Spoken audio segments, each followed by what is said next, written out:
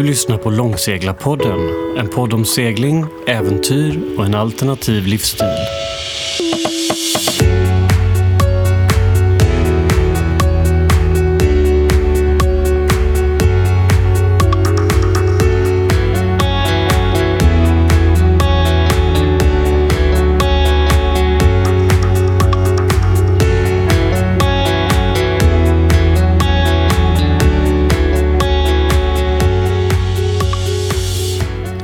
Hej och välkomna till Långseglarpodden avsnitt 2. Dagens gäst har bland annat renoverat och bott ombord på en kanalbåt i London, släppt en skiva samt varit en av besättningsmedlemmarna på Women's Boat och Gaza. År 2017 kastade hon ihop med sin Laurinkoster 4 gitarrer samt en ukulele loss på en solosegling utan bestämd destination och som kom att ta henne ända ner till södra oceanen.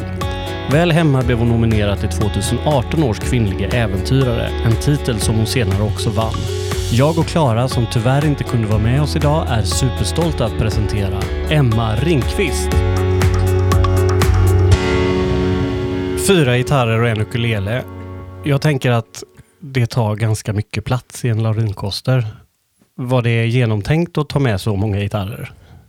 Jo, absolut. Det var det. Som ensamseglare så har man ganska mycket plats ombord, tycker jag. Förpiken till exempel var tom, förutom vissa saker.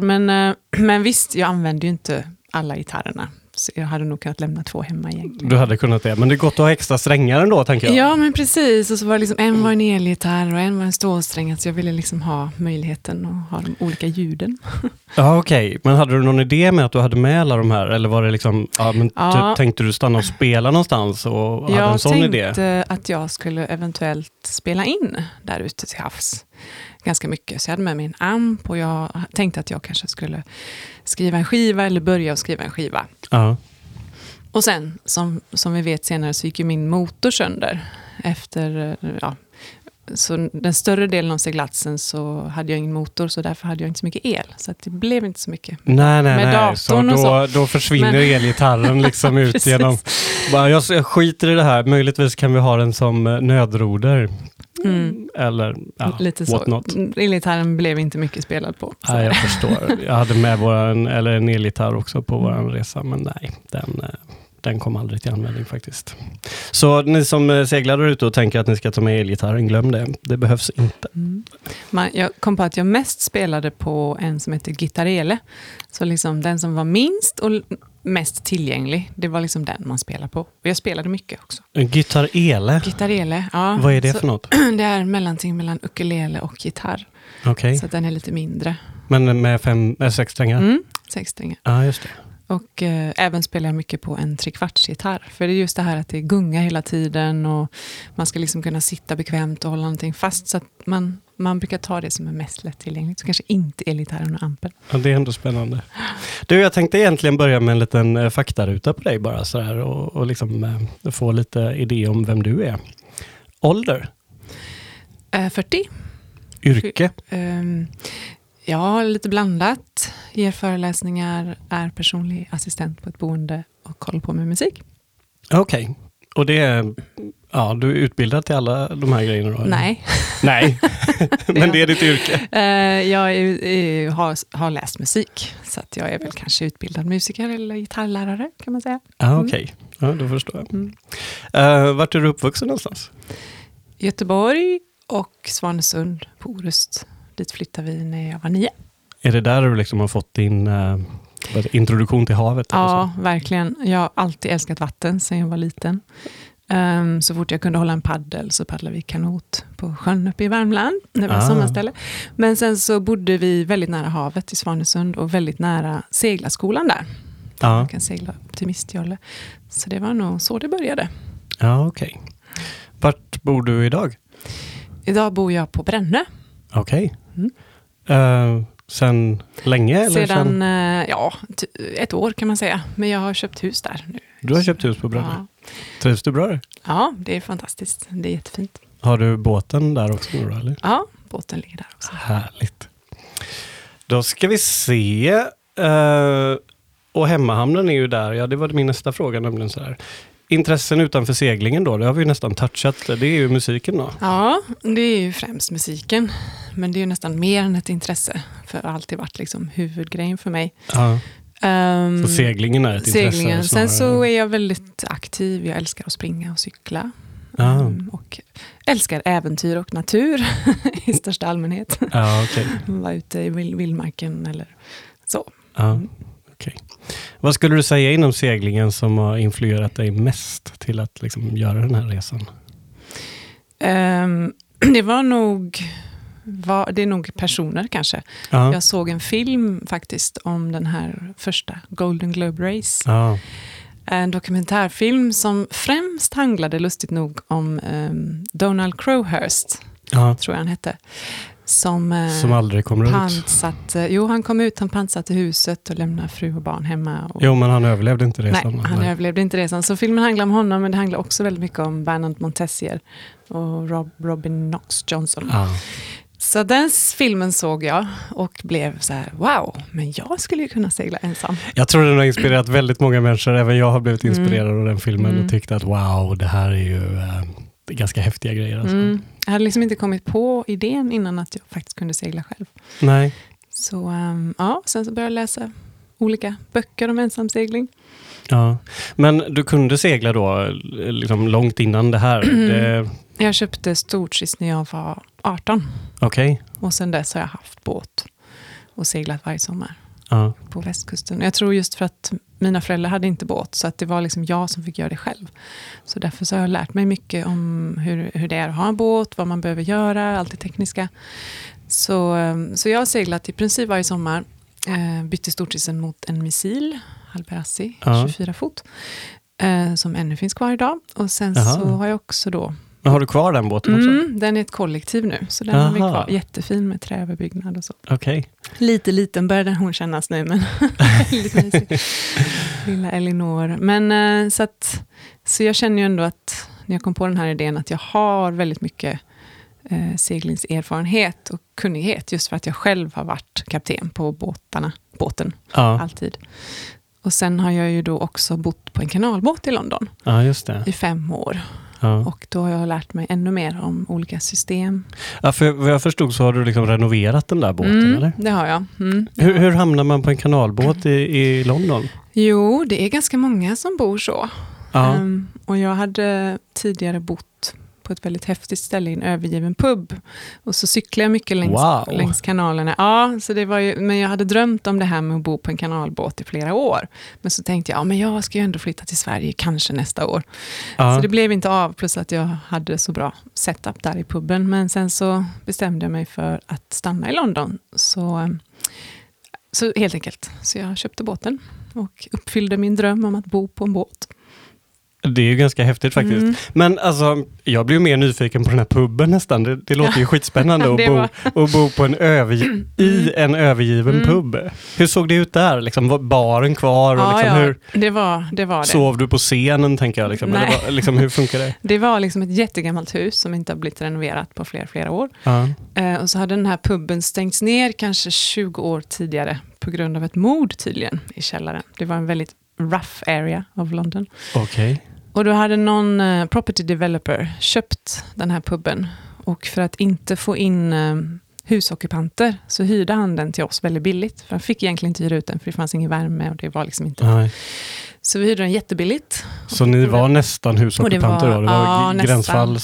Men uppe på puben så var det en stor lägenhet med 6 sovrum. Och i källaren så hade vi en musikstudio. Och så hade vi då puben som det fanns en sån här rund bar. Men hur gammal är du nu ungefär vid den här tiden? Då var jag kanske 25 när jag flyttade in där. Fantastiskt. Så det var jättekul. Ja, det låter som en underbar tid i ett liv på något sätt. Längtar du tillbaks? Ja, men det gör jag faktiskt. Jag längtar. Jag har ju bott i London då från att jag var 19 tills jag var 36. Eller 38, jag minns inte. Så att, jag längtar ofta till London. Det är liksom en del av mig som är kvar där. Vad kommer det sig att du flyttar hem till Sverige? Jag längtade efter att vara nära min familj. Och jag längtade väldigt mycket efter att inte bo i en storstad. Bo nära naturen. Och så träffade jag en svensk kille. Såklart. Det brukar ändå vara det som är liksom det avgörande faktorn. Sådär.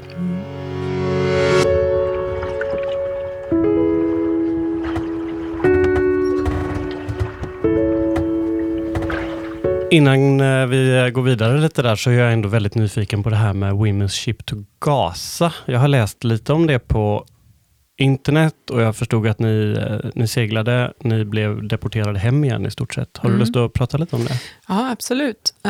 Det var då precis när jag hade flyttat till Sverige. Så jag hade liksom inte hunnit att skaffa något jobb eller så än.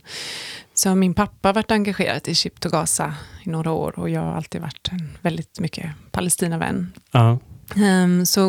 Så behövde de en styrman. Så att på 3 veckors varsel så åkte jag ner till Barcelona och hjälpte till att göra ordning båten. Och då var det egentligen 2 segelbåtar som skulle åka med 13 kvinnor på varje. Från Barcelona till Korsika, till Sicilien och sen till Gaza. Men en båt gick sönder, motorn gick sönder, så att det blev bara en båt som åkte. Okej. Så det var väldigt spännande resa på många olika sätt. Väldigt fint att få vara del av en sån kampanj. Liksom. Och man visste hur mycket det betydde för palestinierna där. Kusten på Gaza. Så de här kvinnorna som följde med var ju otroligt inspirerande också. De var politiker från olika länder från hela världen. Men så vi seglade mot Gaza och ungefär 80 sjömil. Det tog 2 veckor dit. Så 80 sjömil från Gazas kust så såg vi ett sånt där krigsskepp på horisonten, så visste vi okej, nu börjas det. Liksom. Men ni hade någon idé om att vi kommer inte komma fram här? Eller? Ja, Ship to Gaza har ju seglat i många år. Och varje gång så bordar ju israelerna båtarna. Och även en gång så har de skjutit på folk på en turkisk båt. Okay. Där det dog, tror jag. Minns inte hur många som dog. Men de sköt skarpt verkligen. Ja. Men sen dess har de inte gjort det, för det skulle se alldeles för illa ut för resten av världen. Så det var jag inte nervös över. Men klart att det fanns ett litet hopp att de kanske skulle släppa igenom oss fram till Gaza. Men hela idén med att fortsätta att segla är att världen liksom stänger sina ögon för det som pågår där i Palestina. Så vi vill liksom fortsätta att segla och säga att vi inte ger upp och att bilda opinion. För i varje hamn vi stannar så vad säger man? Spread awareness. Ja, såklart. Men vad hände då?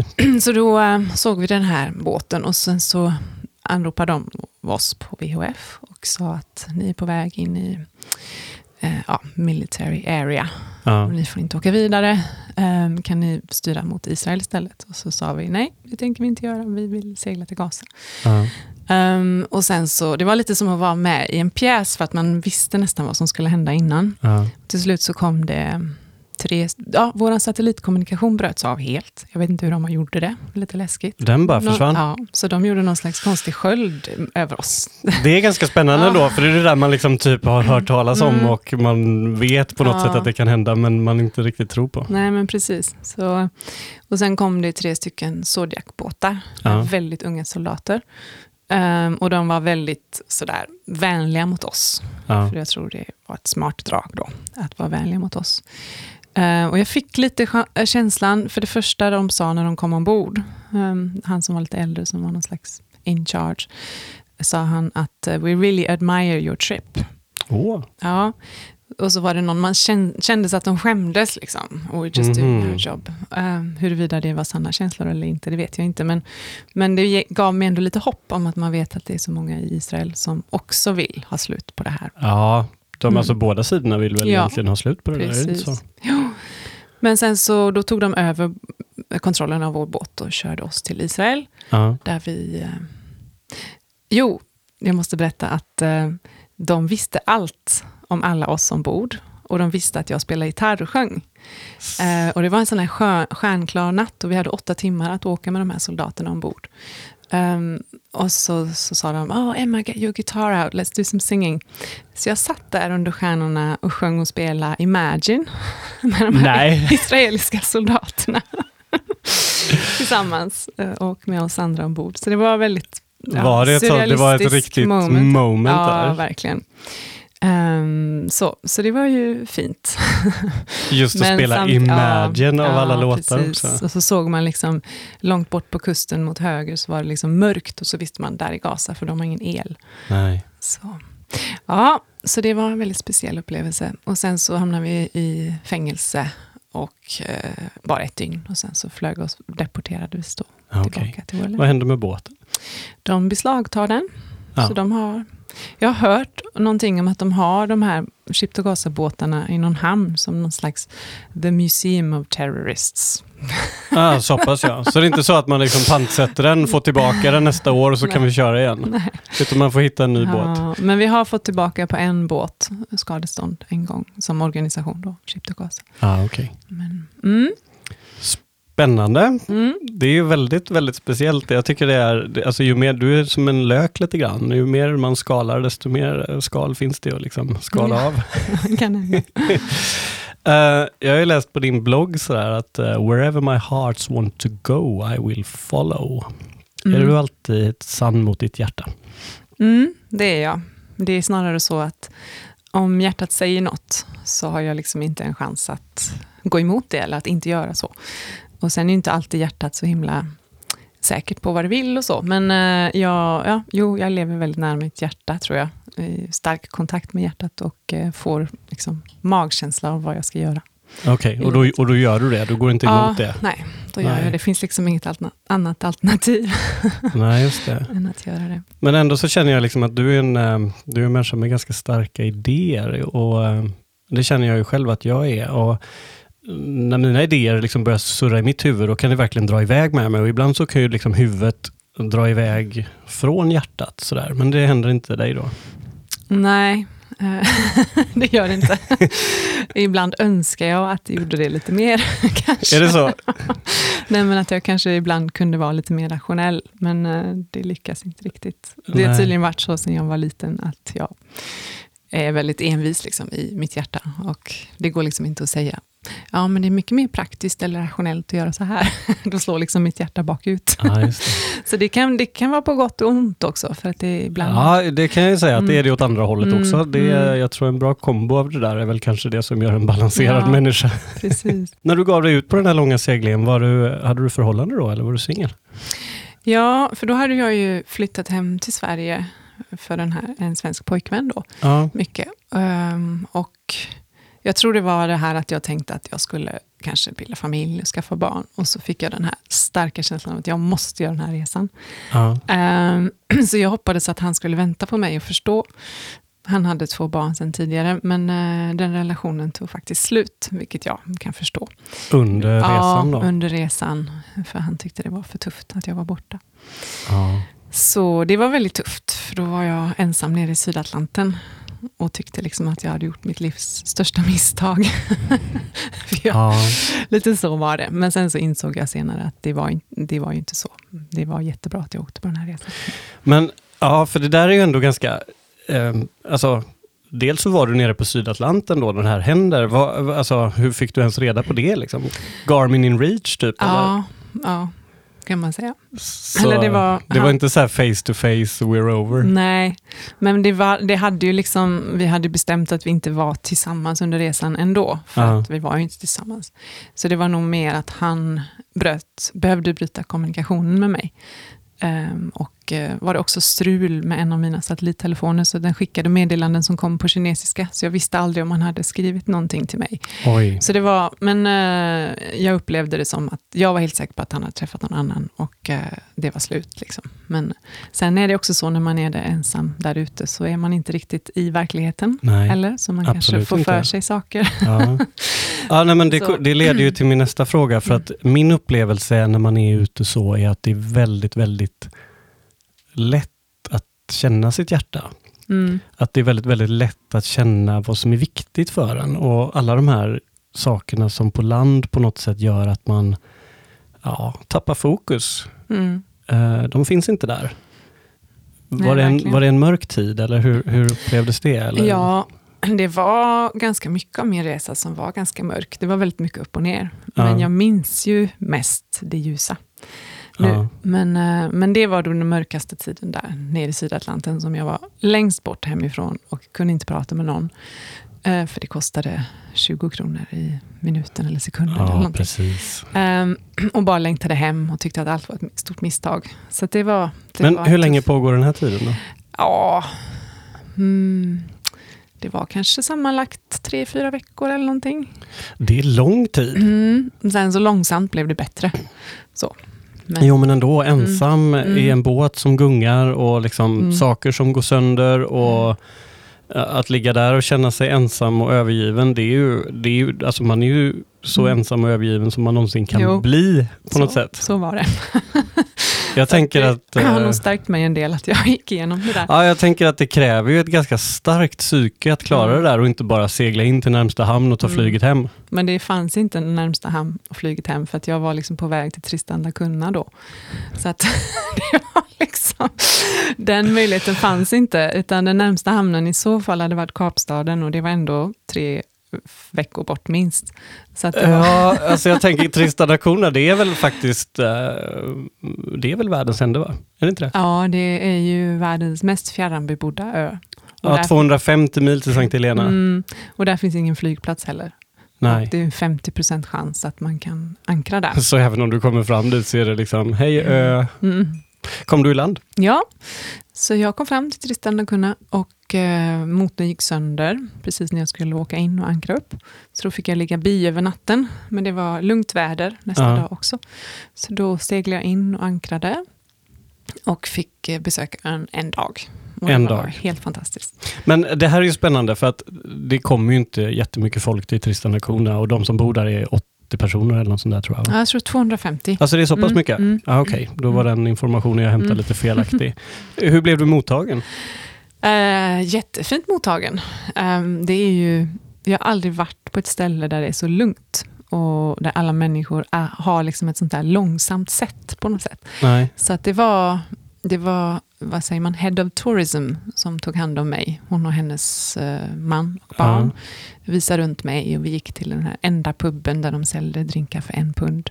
Och affären öppnade särskilt för mig och folk var ju nyfikna och så att folk frågade lite så här försiktigt. Så kom de ihåg Sven Yrvind också. Ja, han har varit där, han har såklart. Kom inte han från Brännö, by the way? Jo, jag känner honom också. Han du gör är det. Speciell. Så att jag var nog lite inspirerad av honom att jag åkte till Tristan da Cunha för jag hade läst hans böcker när han åkte dit.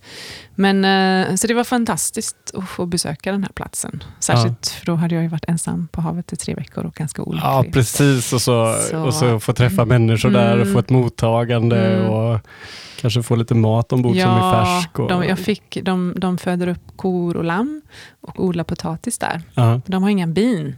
Nej. Så att om de ska odla tomat och så får de använda en pensel. Ja, just det. Så det är väldigt enkel, speciell tillvaro. Barnen springer omkring överallt. Det finns inga mobiltelefoner. Det finns liksom bara en liten mataffär. Så ska man köpa något annat så får man beställa det från Kapstaden. Ja, just det. Så det är ett väldigt speciellt ställe.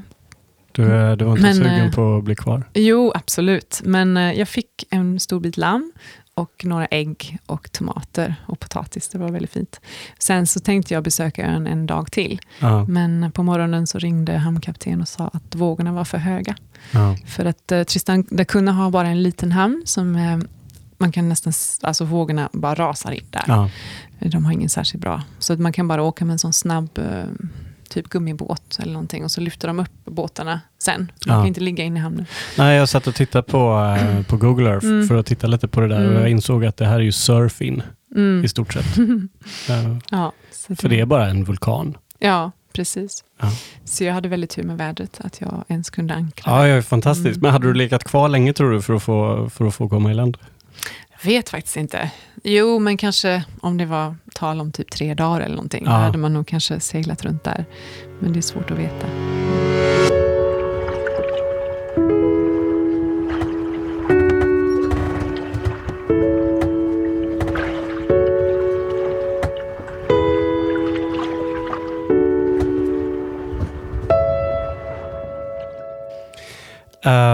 Nu kommer jag på såna här intima frågor igen då. Är du lätt att leva med? Alltså om du får för sig såna här infall och bara drar iväg på saker. Liksom. Det låter ju lite komplext. Jo, ja alltså jag är nog lätt att vara med. Ja. Sådär. Ända tills du får för dig och bara, jag ska ut och segla nu. Jag vet faktiskt inte riktigt, men jag är definitivt lätt att vara med och liksom social och liksom det flyter på och sådär. Men sen har jag ju ganska mycket stort ensamhetsbehov. Ja. Så det är ju lite utmaning nu, för nu är jag ju i en relation igen. Ja. Så vi får se helt enkelt. Men skulle du beskriva dig som en introvert eller en extrovert människa?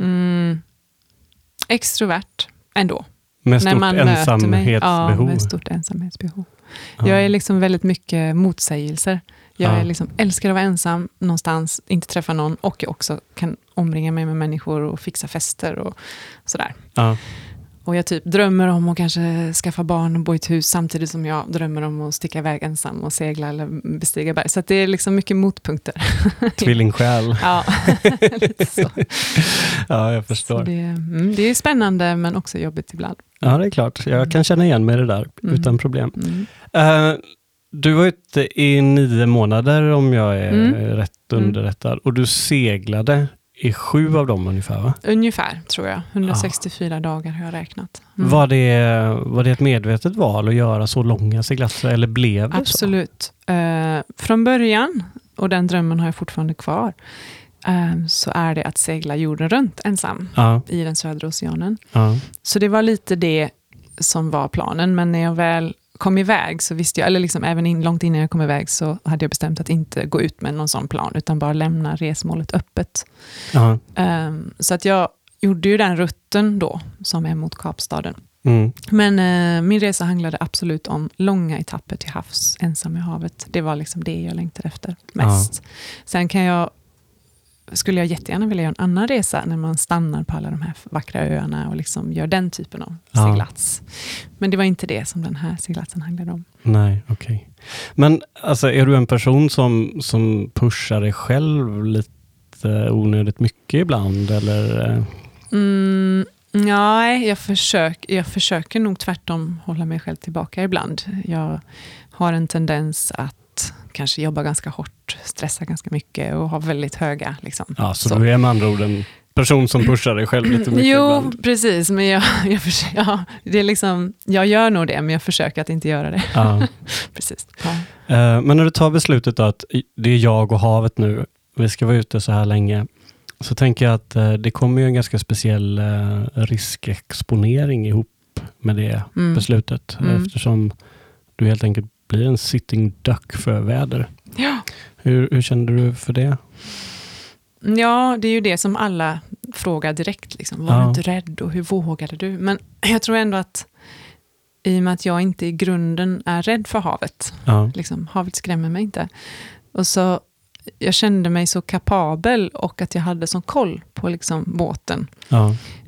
Och allting som fanns ombord. Så var det är klart att jag var konstant också orolig när jag var ute. För vad händer om det kommer en storm och så vidare. Men jag tror ändå också att det kan vara minst lika farligt att gå på en gata i en stad. Det kan det ju naturligtvis vara. så tänker jag. Och så hade jag liksom verkligen en uträknad plan för allting. Sen har man ju inte övat på det. Man har ju inte övat på att vara i en storm eller ta ut sin livflotte. Men jag hade ganska så mycket säkerhet som jag kunde. Liksom. Det var viktigt för mig. Jag hade satsat på rodret och riggen och allt de här enkla sakerna. Men hur tänkte du då? Alltså så här, men om det kommer en storm, hur var planen? Jo, då hade jag hade ju läst olika böcker om sån heavy weather sailing. Och YouTube framförallt. Skip Novak och hans kunskap. Jag hade nog faktiskt inte haft tid med YouTube. Men det fanns ju olika planer. Så det är ju de här olika teknikerna då. Att man kanske tänker beroende på vart man ska. Men man kanske lägger sig bi om man inte vill följa med stormen. Jag hade också plan på att kunna lägga ut släplinor bakom båten. Jag hade ett stormsegel. Jag hade otaliga saker som jag då aldrig hade testat. Men för det tänker jag också. Alltså, när vi gjorde våran segling så hade vi också massa grejer ombord. Och massa tankar om hur det här skulle gå till. Vi fick ju aldrig provat dem. Nej. Heller. Nej. Och jag kände det här att man börjar skicka ut linor bakom båten. Det är ju liksom... det känns lite speciellt då. Det blir mycket krafter som man helt plötsligt introducerar och sådär. Liksom, hade du någon plan för det, eller? Nej, just på grund av det här med att sjöankare kan vara så mycket kraft i den, så hade jag då läst. Och jag är en ganska så här logiskt tänkande människa själv, lite så här ingenjörsmänniska egentligen. Så då kände jag, men när man har långa linor och man släpper ut en bit för bit. Och så kanske man har 2 eller 3 olika. Jag hade liksom tänkt ut det. Ja. Och det ger en trygghet i sig att ha den planen. Sen huruvida det funkar eller inte. Men så jag såg nog det som så här sista resort. Att om inte det går att hålla uppe båten för vågorna så är det liksom. Men jag var nog inte så rädd för den där liksom styrkan i linorna. Så kanske jag borde ha varit. Ja. Men oavsett om du inte hamnade i det här vädret så måste du hamnat i ganska mycket stressade situationer. Vem blir du när du är i en stressad situation? Jo, det vet jag sedan tidigare. Att jag varit ute och seglat. Att jag blir väldigt... jag skulle nog passa som typ ambulansförare eller något annat, jag vet inte. Ja. Men jag blir väldigt lugn och så då, liksom fokuserad i sådana situationer. Så det visste jag. Liksom. Ja. Mm. Jag är ändå liksom... Alltså, nu låter ju du ganska så här... macho ska jag absolut inte säga, för det är inte samma sak, men du låter trygg i dig själv och sådär. Oskar är du ändå rädd för, har jag förstått. Ja, det är jag rädd för. Och det hände ju. Det hände? Det slog inte ner, men när jag seglade över ekvatorn första gången då, från Kanarieöarna till San Salvador i Brasilien, så hamnade jag i en sån där åsknatt där i Doldrums. Och det var ju en av resans läskigaste stunder. Ja. Absolut. Jag visste inte om jag skulle stänga av all el eller vad jag skulle göra. Och det tog timmar. Liksom. Åskan försvann inte. Nej. Så till slut så satte jag faktiskt på motorn och åkte. Liksom, och kom ut ur, som jag upplevde i alla fall, bort från det området. Ja. Men det här var söderut då? Jag minns faktiskt inte om det var... Du hade motor? Ja, jag hade motor då. Ja, det var när jag seglade söderut, ja. Men jag minns inte om det var norr eller söder om ekvatorn. Nej, precis. Nej, men någonstans in the convergence zone, tänker jag. Men det var liksom då första långseglatsen då. Ja. Över Atlanten. Ja, just det. Men det kändes ändå okej sådär. Alltså jag menar, om rädsla tar över så blir det ju liksom, då kan det ju lätt att man bara hamnar. Mm. Men du kände ändå att du hade kontakt med ditt logiska jag? Ja, sådär. Det hade jag. Ja, just det. Hur hanterade du den här ensamheten egentligen? Alltså vad händer i... Jag tycker att det är spännande med vad som händer i en människa när man är ute så här länge ensam. Det är inte så ofta man exponerar sig för det. Nej, verkligen inte. Och jag tror att det var precis just det som jag själv tyckte var så spännande. Ja. Att se vad som liksom skulle hända med mig. Och jag har alltid tyckt väldigt mycket om att vara ensam. Ja. Många år. Och ibland är jag ute och seglar ensam 2 dagar innan kompisar kommer och sådär. Då är det alltid så här, nej men jag vill vara liksom 1 vecka till, 2 veckor till. Men det är lite svårt att få till i vardagen eller så. Så att jag, på grund av det så tror jag att jag ville liksom utforska det till sin yttersta punkt. Och vart hamnar du i det här utforskandet? Alltså det är... det verkligen har förändrat mig. Det har det? Men det är väldigt mycket berg- och dalbana. Känslorna blir liksom förstärkta där ute på havet. Och jag är inte riktigt van vid det. Jag brukar vara ganska stabil så hemma. Men man kan liksom en morgon tycka att det här är världens största misstag. Vad har jag gjort? Liksom? Jag har förstört mitt liv. Och sen 2 timmar senare så sitter man där med en kopp te och så kanske vinden vänder lite och så bara, jag har aldrig varit så lycklig i hela mitt liv. Så att det är väldigt så. Och det har jag hört från andra ensamseglare. Ja. Men så det var nog tuffare än vad jag trodde, just själva ensamheten. Att jag ibland väldigt mycket hemlängtan. Inte jämt, men i perioder hemlängtan. Och faktiskt kände att jag hade tråkigt. Och kände mig ensam. Jag har inte känt mig ensam liksom, på 20 år. Okay. Så det var väl alla de känslorna. Men det är så här, ensam klockan 2, lycklig klockan 4, typ superlycklig klockan 8. Ja, lite så kunde lite det hålla på. Ja. Det är ändå skitjobbigt. Jo, det var jobbigt i perioder, men jag upplever det ändå som positivt i det långa loppet. Ja. Hur hade du med sjösjuka och så här? Leder du någonting av det? Ja, det brukar ta ungefär 7 dagar innan sjösjukan försvinner. Och det var ytterligare en anledning till att jag ville göra så långa etapper. Var att kunna liksom verkligen hitta mina sjöben och få en vardag där ute på havet. Jag blir inte jättesjösjuk. Jag blir trött och lite illamående. Kanske spyr någon enstaka gång. Men sen så brukar det gå över. Ja, okej.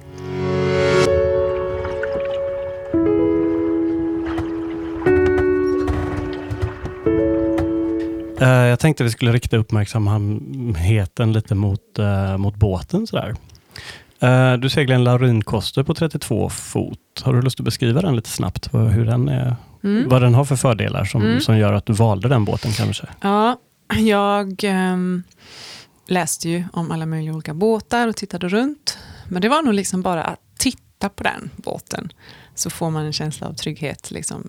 Hur röstjärnen är infästade där på sidan och man går på däck så är det liksom helt stumt och den är så starkt byggd. Ja.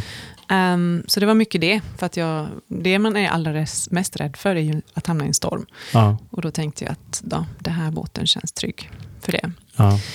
Och det har väl att göra med hur skrovet är byggt, men också framförallt att det är väldigt mycket glasfiber i den. Den är överdimensionerad jämfört med moderna båtar i styrka. Ja, men det var de ju. Det var en 70-talare, tänker jag. Den är från 69. Ja, till och med då. Då byggde man ju lika stark plast som man byggde tjocklek i trä. Ja. Liksom. Så liksom, även om man seglar på något så kanske det skulle hålla, tänkte jag. Ja, precis. Jämfört med andra. Jag har en snipa stående här utanför som är från samma tidsålder. Och det är ju liksom, det är ju helt insane vad de har plastat, rätt och slätt. Så den kommer ju aldrig gå i tiden. Men fanns det andra typer av båtar som var intressanta också som du tittade efter? Eller? Ja, jag tittade ju främst efter långkölade båtar. Ja. Jag kollade på Monsun. Ja. Och även några engelska båtar. Contessa 32. Ja. Minns inte, också en Bacant var jag tittade på. Ja. Så. Men jag tittade bara på båtar egentligen i 2 månader. För jag hade ju väldigt kort tidsspann. Liksom. Jag bestämde mig och skulle åka samma år. Ja. Och så låg det mellan 2 stycken olika Laurin Costrar. Så blev det den här. Okej. Hade den mycket utrustning och så när du köpte henne? Ja, så förra ägaren hade också planerat att långsegla. Så den hade bytt ut maskin. Ja. Så den hade bara gått 500 timmar. Sen, ändå gick den sönder. Ja. Och så hade den nytt vindroder som inte var installerat än, Aris. Och så hade han målat skrovet och bytt. Han hade gjort ganska mycket liksom. Men det var ändå en hel del kvar. Ja, precis. Så hur lång tid hade du från att du köpte båten till du kände att du var tvungen att ge dig iväg? Jag köpte båten i april i Stockholm. Oj, det är sent. Och seglade den till Göteborg, kom fram i maj tror jag. Det var några helger som jag seglade.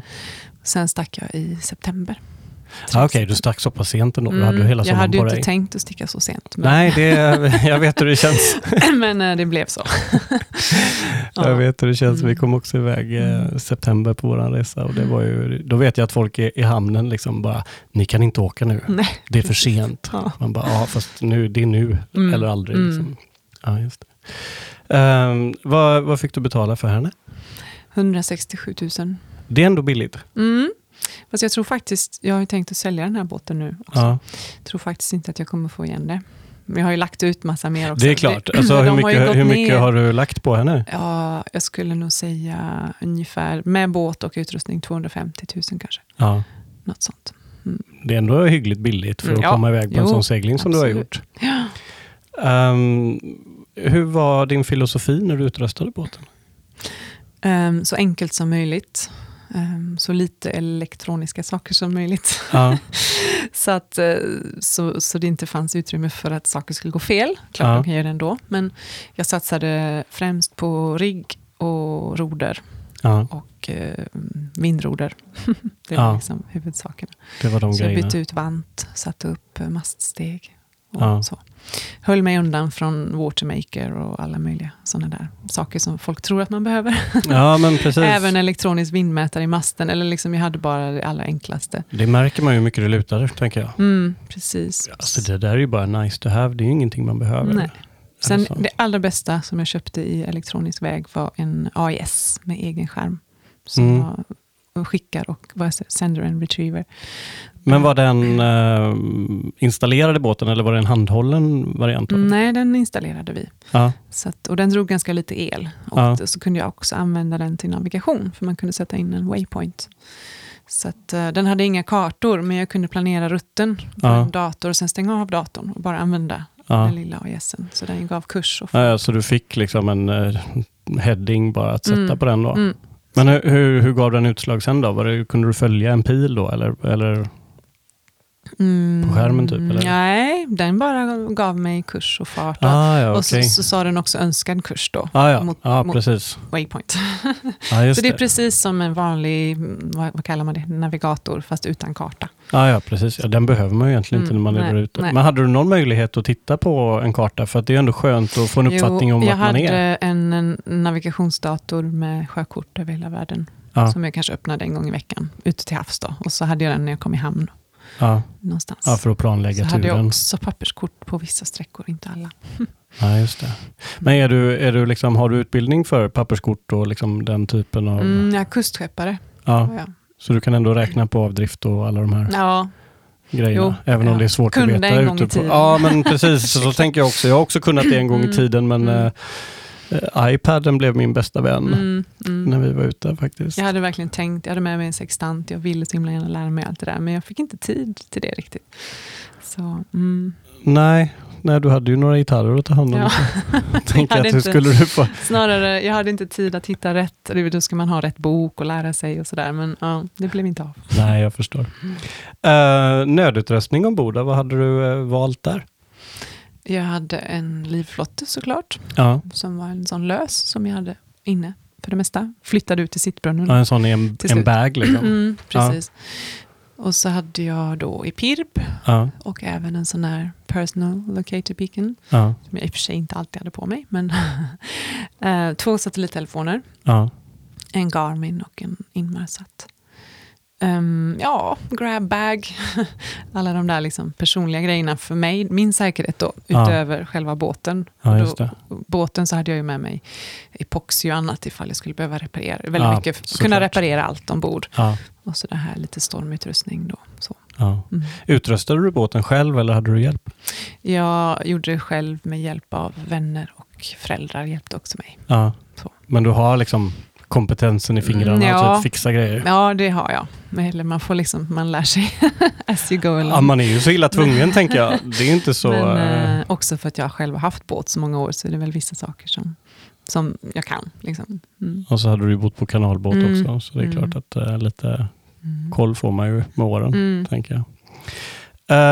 Hur gjorde du det här med sömn och sånt? Hur kände du inför kollision och att hålla vakt och de här bitarna? Jo, AISen var ju min bästa vän.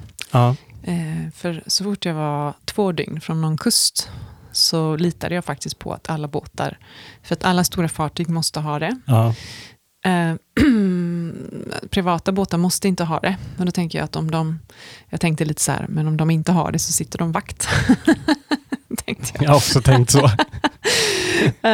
Och det enda trafiken som inte har det är fiskebåtar, men fiskebåtar håller ju oftast bara till i liksom nära en kust, hyfsat nära en kust. Så att jag sov kanske som mest en gång tror jag sov 6 timmar i sträck. Det var inte riktigt planen, men jag hade glömt sätta klockan. Annars så vaknade jag kanske varje timme eller varannan timme, helt beroende på omständigheterna. Just det. Så bara vaknade jag och kollade på AISen egentligen och somnade igen. Men jag tänker in the doldrums när det bara ligger still och då måste du ändå kunnat sova lite. Fast det är egentligen inte så stor skillnad. För det kan nej, det är det inte, men känslan är stor skillnad. Jo, det är sant. Absolut. Nej, men precis, då tror inte jag att jag vaknade varje timme. Jag tror att jag sov igenom då kanske. Ja, just det. Hur hanterade du maten ombord? Jag hade väldigt mycket torkade saker. Jag hade mycket rislinser, torkade grönsaker från friluftsmat. Det var jättebra. För grönsaker på konserv är inte så gott. Jag torkade bättre? Mycket bättre, mycket godare. Så var det påsar med liksom blandning av olika grönsaker som man kunde göra risotto på och annat.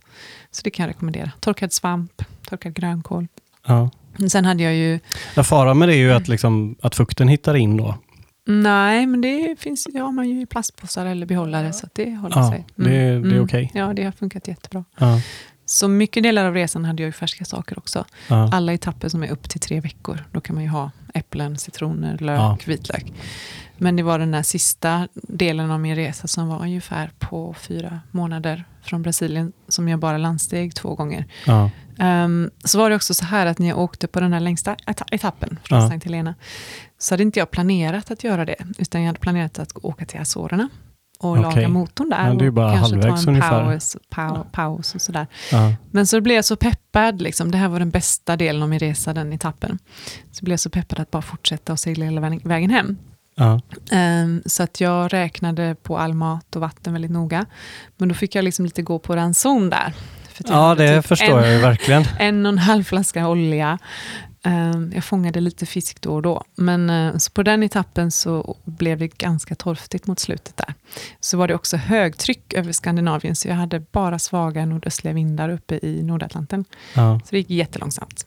Ja, okej. Så då, det var och gick maten åt? Ja, så det var därför jag var tvungen att landstiga i Skottland. Ja, vi kan väl ta det. Vi har ju faktiskt inte ens touchat det än. Nej, vi har liksom pratat Nej. snart 40 minuter och inte ens kommit till hur du har seglat. Kan du inte bara dra rutten lite? Ja, precis. Jag seglade Sverige till England tillsammans med 2 vänner för att testa båten. Och sen ensam från England, Cornwall, England till Kanarieöarna. 2 veckor nonstop.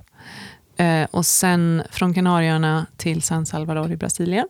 3,5 veckor. Och så seglade jag lite ner för Brasiliens kust och gav mig ut mot riktning Kapstaden mot Tristan da Cunha. Så jag liksom seglat en 8 i Atlanten kan man säga. Och från, just det. Och från Tristan da Cunha så seglade jag norrut hemåt då via Saint Helena och Skottland.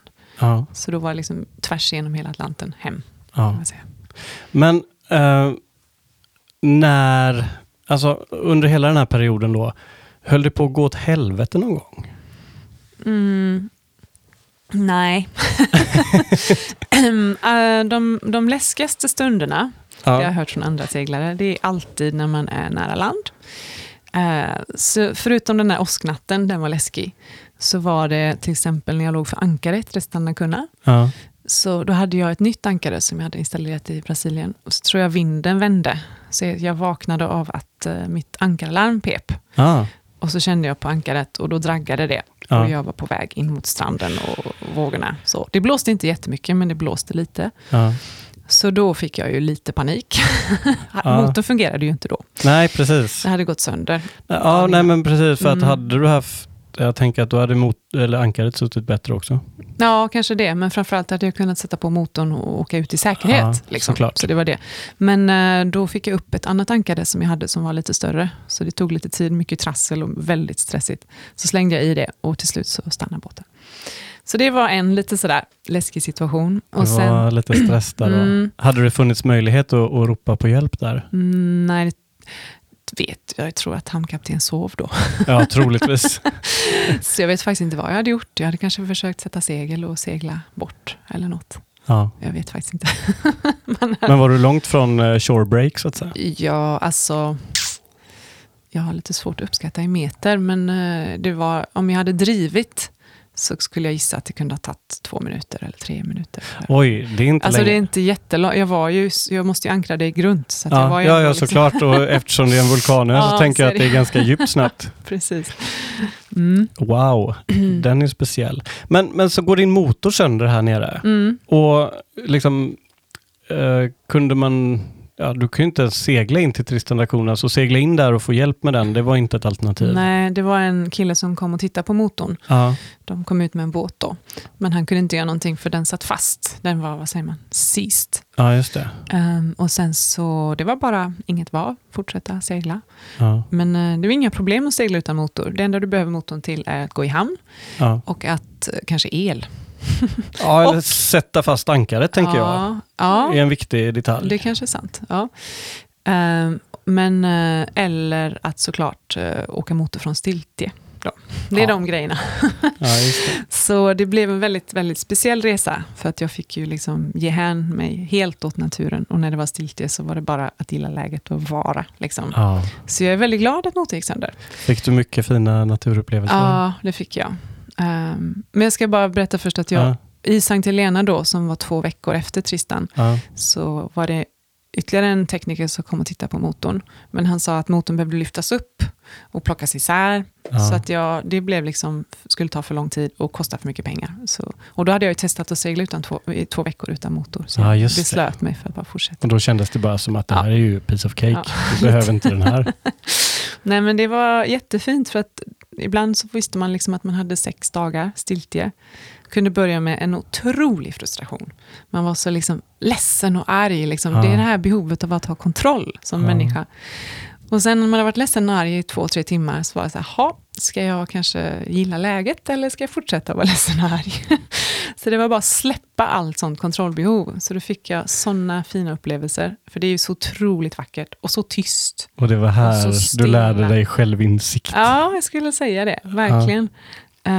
Så att annars hade man ju satt på maskin och liksom brutit tystnaden och åkt därifrån. Ja, jag tänkte ju säga det, när du går in i det stiltet där, då hade jag nog i alla fall ångrat att jag inte la alla pengar jag hade på kontot för att fixa den här motorn. Jo, men så kände jag ibland. Men i efterhand är jag väldigt tacksam att jag fick dem. Och jag minns särskilt en dag som det var några valar. Det var faktiskt i det här stiltjebältet runt Azorerna.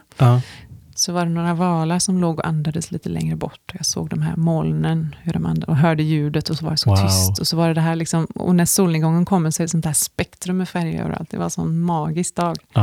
Och det hade jag inte upplevt. Hade du många nätter med mareld? Inte jättemånga, men några stycken. Det minns jag särskilt i passadvinden där, när det liksom var ett sånt här grönt stråk efter båten. Det är helt fantastiskt. Vi hade, när vi seglade så kom vi upp, vi hade legat och sett på film liksom. Gick upp och så tittade vi ut och båten bara gick som ett tåg liksom. Det blåste kanske 10 meter per sekund eller något sånt där. Och marelden bara, hela havet var grönt, va? Häftigt. Ja, det var som att vi flög liksom. Jag kände mig som typ, du vet, Peter Pan eller någonting sånt där liksom. Det var And the Lost Boys där liksom. Det var väldigt, väldigt speciellt. Men så du klev aldrig i land på Azorerna då, utan du fortsätter upp till Stornoway. Stornoway, ja. För då hade ju maten börjat ta slut. För det gick jättelångsamt. Så att och det var också en av resans läskigaste punkter. För när jag skulle lägga till i Stornoway så måste man runda en udde på Isla Lewis. Och där uppe är det ganska mycket tidvatten. Och jag hade väldigt mycket svaga vindar. Så jag hade liksom kryssat för att komma runt den här udden. Och kanske gick lite snävt sådär. Men så skulle jag segla ner och så var det ingen vind alls. Vinden bara dog. Och då började, och det här var sent på kvällen, då började tidvattnet föra mig tillbaka mot udden. Där det är ganska mycket sten och rev och annat. Så då kände jag också att jag liksom tappade kontrollen helt. Visste inte vad jag skulle göra.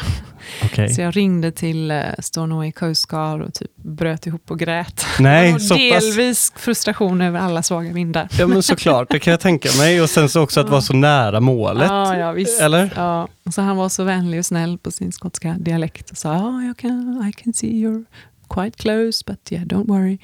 Sen så erbjöd de sig att komma, men det skulle ta en timme då. Och så kände jag väl lite så här stolthet, men jag är inte riktigt helt i sjönöden. Liksom, vi borde ju kunna slänga ett ankare eller någonting om jag närmar mig. Men till slut så vände tidvattnet liksom i en sväng, förde mig bort från... Ja, för då hade det gått 6 timmar typ. Ja, jag vet inte. Det är liksom bara så. Alltså, oftast så svänger ju tidvattnet bort från land. Liksom, det kanske gör en sväng. Ja, precis. på något sätt. Så sen nästa dag så ringde de mig på morgonen då. De här, vad heter det? Coast Guard. Och frågade hur det gick. Och så sa jag, jo då, det går långsamt. Men allt är bra. Så länge inte samma sak händer igen i natt. Just det. Så de sa, men ska vi komma och hämta dig liksom. Och jag var lite stolt. Men det ska komma vind sen, det är lugnt. Så hördes vi av igen 2 timmar senare, så insåg jag att de kanske vill komma och hämta mig. Just de får liksom ledigt från jobbet, det var en solig dag. Och så var de väl nyfikna vid det här laget på vem du var kanske också. Så då bestämde vi att de skulle komma på eftermiddagen då. Och då hade ju såklart vinden börjat blåsa, men det var de hade ändå behövt boxera med sista biten i hamn. Så, och när jag kom i hamn så träffade jag ett par där som tog hand om mig, som var föräldrar till en vän som var där helt av slumpen. De hade en våg ombord och då hade jag gått ner 10 kilo. Och jag är inte så tjock idag. Liksom. Nej, verkligen inte, det kan jag intyga. Men alltså, jag menar då kan jag förstå frustrationen att man ringer och gråter till sjöräddningen faktiskt. Man liksom 10 kilo. Är det på grund av matransoneringen då? Ja, det var på grund av matransoneringen. Och det var väldigt spännande faktiskt att ha begränsad mat. För att jag åt ju 3 mål mat. Det var inte så att jag liksom svalt. Men det var inte så mycket fett i dem. Det var mycket havregryn och ris och linser. Och så liksom fick jag typ ta 2 matskedar olja varje dag. Så att det var verkligen, och jag hade ju ingen choklad, jag hade ju ingenting av allt det här man har Nej, hemma, efter 3 veckor Nej. så har vi alltid goda tagit slut. Ja, visst. Ja, du hade du inte kunnat bunkra ordentligt liksom, heller. Sen jag hittade en burk med Nutella som det var lite kvar i. Och jag kan inte beskriva den smaken. Det var liksom, jag gjorde någon pannkaka med Nutella på. Och det var helt av en annan värld. Så att jag hade ju bara fantiserat om mat. Liksom, de sista 3 veckorna. Sen svalt jag liksom inte. Men jag tror det var att jag under ganska lång period hade ätit ganska torftigt. Och jag är en person med väldigt snabb ämnesomsättning. Och hemma äter jag väldigt mycket. Så att det var därför. Okej. Men så in och bunkra om här då. Alltså, och liksom, hur länge stannade du där då? Bara i 2 dagar faktiskt. För sen så var det någon som skulle segla mot Norge som erbjöd en boxering då. Aha. Ut ur liksom sundet. Ja, just det. Och så stämde prognosen. Och så och jag hade inga pengar och det var jättedyrt att ligga där. Men det var väldigt fint. Men jag var bara där 2 dagar och köpte massa mat. Och sen därifrån då så rundar du udden och Orkneyöarna. Och så hem då. Du hade ingen lust att lägga dig och titta på Orkneyöarna? Det var ju det här att jag inte hade någon motor. Och inga pengar. Och att jag då längtade hem ganska mycket. Så att det var inte riktigt läge. Jag åkte förbi så många fina ställen så tänkte jag måste komma tillbaka någon annan gång. Kanske i sällskap med någon. Eller i alla fall med mer. Göra resan på ett annat sätt. Så som de flesta gör den. Ja, precis. Just det. Men så seglar du hela vägen hem till Göteborg? Okej. Tog lång tid för det var jättesvaga vindar. 10 dygn. Och sen så precis utanför Vinge så kommer den här västliga kulingen som jag hade längtat efter. Såklart. Så då fick jag liksom brytande vågor in i sittbrunnen och 3 travar gick sönder när jag gjorde en kontrollerad jipp och det var liksom ganska dramatiskt. Men det gick bra. Och så fick jag boxering in i hamnen. Men det måste väl ändå varit en ganska skön känsla att komma in med kulingen på något sätt? Jo. Det hade jag nog känt som bara fasen, nu kommer jag liksom, nu är jag på väg hem. Jo, det är sant. Eller? Jo, det var det. Men det var liksom också lite frustration över att den här kulingen skulle jag vilja ha där ute på havet. Liksom. Ja, såklart. Liksom i 2 dygn som man kommer någon vart. Ja, precis. Men visst, det var lite speciellt. Men all in all så där då, efter att ha gjort den här långa turen så liksom, hade du mest för mycket vind eller mest stiltje? Mest för lite vind. Ja, mest för lite vind. Ja. Och det är också så, man tror liksom, men om jag åker ut och seglar på Atlanten så hamnar jag i en storm någon gång. Men man tänker hur ofta det är storm här hemma, det är inte särskilt ofta. Alltså riktig storm, det är nej, okej, riktig storm. Annars storm, tycker jag det blåser mest hela tiden. Jo, men när man snackar om en sån äkta storm. Ja, såklart. Och det är inte så ofta.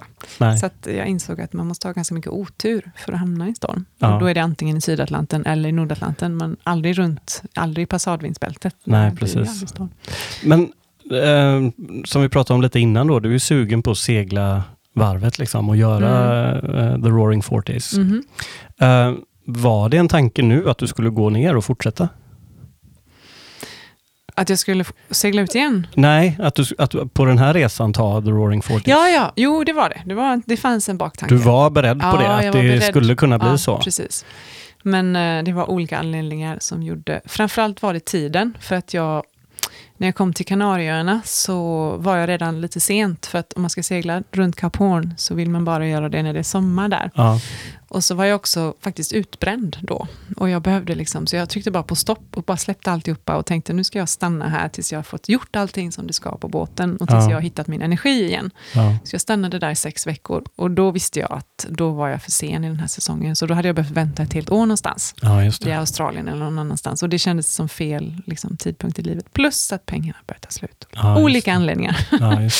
Så men det var svårt att släppa den tanken. Ja, jag förstår det. Det har jag inte riktigt gjort ännu. Du är sugen på det. Det är ju ingen svensk kvinna som har gjort det. Nej, är det? Precis. Ja, kvinnor har gjort det. Jag vet inte hur många. Jo, kvinnor har gjort det. Ja, kvinnor har gjort det. Men ingen svenska. Nej, det är bara att ladda om. Ja, precis. Ja. Det är väl inga problem. Jag tänker att Malawa är väl kanske till salu. Ja, det är sant. Eller? Ja, kanske. Jag läste det. Malala. Ja. Det är Golden Globe Race här 2022 igen. Ja. Så det finns ju möjlighet. Men vi får se. Nu är det väldigt mycket. Nu ska jag testa liksom där. Nu är jag i en relation och har köpt ett hus. Och så får vi se. Så det är mycket. Han vet vad han är gett sig in på, eller? Ja. Han vill också segla. Men så vi får se. Antingen blir det snart eller så kanske blir det om 20 år om jag nu kanske skaffa barn, då kan man inte... Nej, det är klart. Alltså, det är ju mycket, så fort man kliver i land så är det ju väldigt mycket som håller en tillbaka direkt. Precis. Men ut ska jag igen på olika sätt. På ett eller annat sätt, ja. Precis. Ja, just det. Men du har båten kvar idag, eller? Ja. Men den ska jag lägga upp till försäljning snart. Ja. Blir det en ny båt då? Eller det blir det så småningom. En lite större. En lite större båt. Man kanske kan bo på mer och segla fler personer. Lite mer bekvämlighet. Ja. Ändå. Saknar du bekvämligheten när du är ute? Nej, det kan jag inte påstå. Nej. Jo, ibland, alltså jag gillar inte värme så mycket. Nej. Och för mig så det här att segla i 30 grader och så, då kunde man längta efter The doldrums måste ju varit ganska outhärdligt i sådana fall. Det är inte riktigt min grej. Så då kunde man längta efter kanske sötvatten. Att tvätta sig med och så. Ja. Men inte direkt. Nej, jag är ingen sån människa som njuter av stora soffor eller varma duschar. Nej, just det. Just det. Men så kommer du in med den här kulingen då liksom. Tånguddens hamn, eller? Ja. Och är det ett stort mottagande det här? Ja, det var en liten samling. Det var SVT var där. Så pass? Och på kryss. Och någon annan reporter, jag minns inte riktigt, så var det ju såklart mina föräldrar. Som var jag har väldigt fina föräldrar och de var väldigt glada. Var det mycket tårar? Ja, lite tårar var det nog. Ja. Kändes det jobbigt att SVT och så var där då? Eller var det så? Nej. Jag tyckte det var lite kul bara. Så. Ja. Du har ju fått väldigt, väldigt mycket uppmärksamhet för den här resan du har gjort. Är det någonting du har skapat själv eller är det någonting som bara har kommit? Det har nog bara kommit. Jag hade liksom en kille som hjälpte mig lite med press och sådär. Så han brukade skicka ut, tror jag, meddelanden. Han typ sponsrade mig. Men jag tänkte ju lite så här att det här skulle ju kunna bli en stor grej om jag seglade jorden runt. Men i och med att jag inte seglade jorden runt så hade inte jag väntat mig särskilt mycket uppmärksamhet. Så att...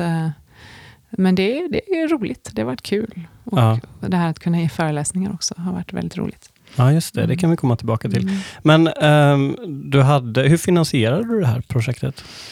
Jag tog lån med hjälp av min bror. Därför att jag har ju den här kanalbåten i London. Och den har jag hyrt ut. Ja, du äger fortfarande den? Jag äger fortfarande den. Så att istället för att sälja den så var det smartare att ta ett lån. För att då fick jag in hyra på den. Ja, just det. Så gjorde jag säkerhet med min bror. Att ifall något hände så kunde han få de pengarna. Ja, just det. Så var det. Ja. Hur mycket all in all har du lagt ut på det? Så? Alltså jag tog lån på 250 000. Och sen så levde jag ganska mycket på hyran, tror jag. Ja, just det. För det var ju inte dyrt. Men när jag väl var ute så var det ju bara mat i princip. Ja, du gick ju aldrig i land heller. Nej, så att då blir det ju jättebilligt. Det är inga problem alls.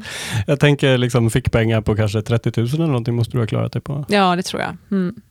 Det är ju jättebilligt. Ja. Faktiskt. Det måste kanske vara den billigaste resan förutom Sven Yrvind som någonsin har seglat så långt. Liksom. Men så helt plötsligt så blir du då utnämnd eller du får den här nomineringen till svenska kvinnliga äventyrare 2018. Ja, precis. Var kom den ifrån? Eller? Det är liksom ett gäng med sådana äventyrare, typ, vad säger man, outdoor people som kör den här grejen då. Men det som är lite roligt är att det har aldrig varit någon seglare förut. Nej. Bland annat Ola Skinnamo har ju fått den här utnämningen. Han har ju seglat en del också. Jo, det har han. Men det är främst sådana som gör vandringar eller kanske som cyklar. Det var en tjej som cyklade jorden runt och så. Ja, det gick ju på tv för ett tag sedan. Det var ju väldigt hon var ju den faktiskt. som var då året innan mig. Fredrika Ek. Nej, men så jag blev nominerad, tror jag, av den här killen då som var min presshjälp. Som är liksom del i det där. Och sen så körde jag ganska mycket själv att jag bad folk att rösta. Men då hade jag tydligen vunnit både röstningen och juryn. Så det var kul. Ja, jag röstade på dig. Ja, tack. Men och så får du, alltså, för du är ju uppbjuden till någon form av prisutdelning här då. Och då sitter ni nominerade. Ni vet inte att ni kommer få, vem som kommer få priset? Jo, det var så här att man vet innan. Det var ju på någon sån här vildmarksmässa i Stockholm. Okej. Och då var det bara de som vann som kom dit. Och så var Ola Skinnamo där och delade ut priset till mig. Och Fredrika delade ut till den manliga. Så att jag visste innan faktiskt. Så det var liksom bara... Hur kändes det när du fick reda på att det är jag? Jo, det var jättekul. Jag hade inte väntat mig det faktiskt. Nej. Så det var jätteroligt. Gav det mycket publicitet och uppståndelse? Nej, inte så jättemycket. Alltså i vissa kretsar kanske. Så jag fick ju lite förfrågningar, någon festival som ville att jag skulle komma och föreläsa där. För att jag, så. Och livet har inte förändrats, det är inte Ferraris och Nej. Halberassis. Nej. Det har hänt mig en gång att en okänd person på gatan har sagt någonting, grattis. Men det är ändå kul. Ja, en enda gång. Men det är roligt. Ja. Det är ändå jättekul ju. Hur ser framtiden ut nu då? Blir det någon, Fredrika Ek, hon hade ju någon film om det här. Och, kan vi förvänta oss något kul? Jag hoppas det. Jag filmade mycket när jag var där ute på resan. Så jag håller på nu. Nu har det varit ganska mycket förra året med att jag har köpt hus och sådär. Men jag har liksom en process att försöka göra den här filmen. Helst då med hjälp av sådana som kan göra film. För det kan inte jag. Nej, just det är ändå så bra. Jag har liksom en producent som är med. Så vi letar efter en regissör och söker liksom främst ekonomiskt stöd för att kunna göra det här. Men om det inte blir så att jag kan göra det på riktigt, så kanske jag gör det själv. Liksom, för att jag spelar in musik och kan klippa film och så. Så någonting kommer det. Vad roligt. Det ska bli, jag ser fram emot det jättemycket. Från början kanske några små videos. Liksom, så får vi se om det blir en hel film. Ja, precis. Och en skiva också, eller har vi? Ja, det är också på gång. Det är också på gång? Det ligger liksom. Men du har spelat in en skiva förut. Kan man lyssna på den någonstans? Eller den finns på Spotify. Den gör det? Under vilket namn? Det bandet då, eller den duon som jag hade då, heter Fjorden. Fjorden, som svenska Fjorden. Och skivan heter Lolo 75. Lite lång historia, men det var för att min mamma målade den framsidan till skivan. Och hon heter Lolo. Så Lolo 75. Det låter ju rätt coolt. Hon skrev under med Lolo 75, för det var då hon gjorde den, 1975. Så då fick skivan heta det. Okay. Jag har ändå sökt runt på Spotify en del för att se om jag kunde hitta den här skivan. Men bara Emma Ringqvist fanns ju ingen. Och Fjorden kan man söka på. Fjorden. Men det finns ett norskt band som heter Fjorden Baby, och inte bli förvirrad med den. Men annars... Vi kan se om vi kan länka kanske på Facebook det där. Möjligtvis. Det kan vara spännande. Nej men herregud Emma, tack så jättemycket för att du kom hit, och lycka till med film och skiva och allting som vi förhoppningsvis får se eftervart. Tack så jättemycket för att jag fick komma. Det var jättekul. Såklart. Tack för att du tog dig tiden. Du har lyssnat på Långseglarpodden. Vi finns på sociala medier och du finner oss där poddar finns. Glöm inte att du kan stödja oss på långseglarpodden.patreon.com.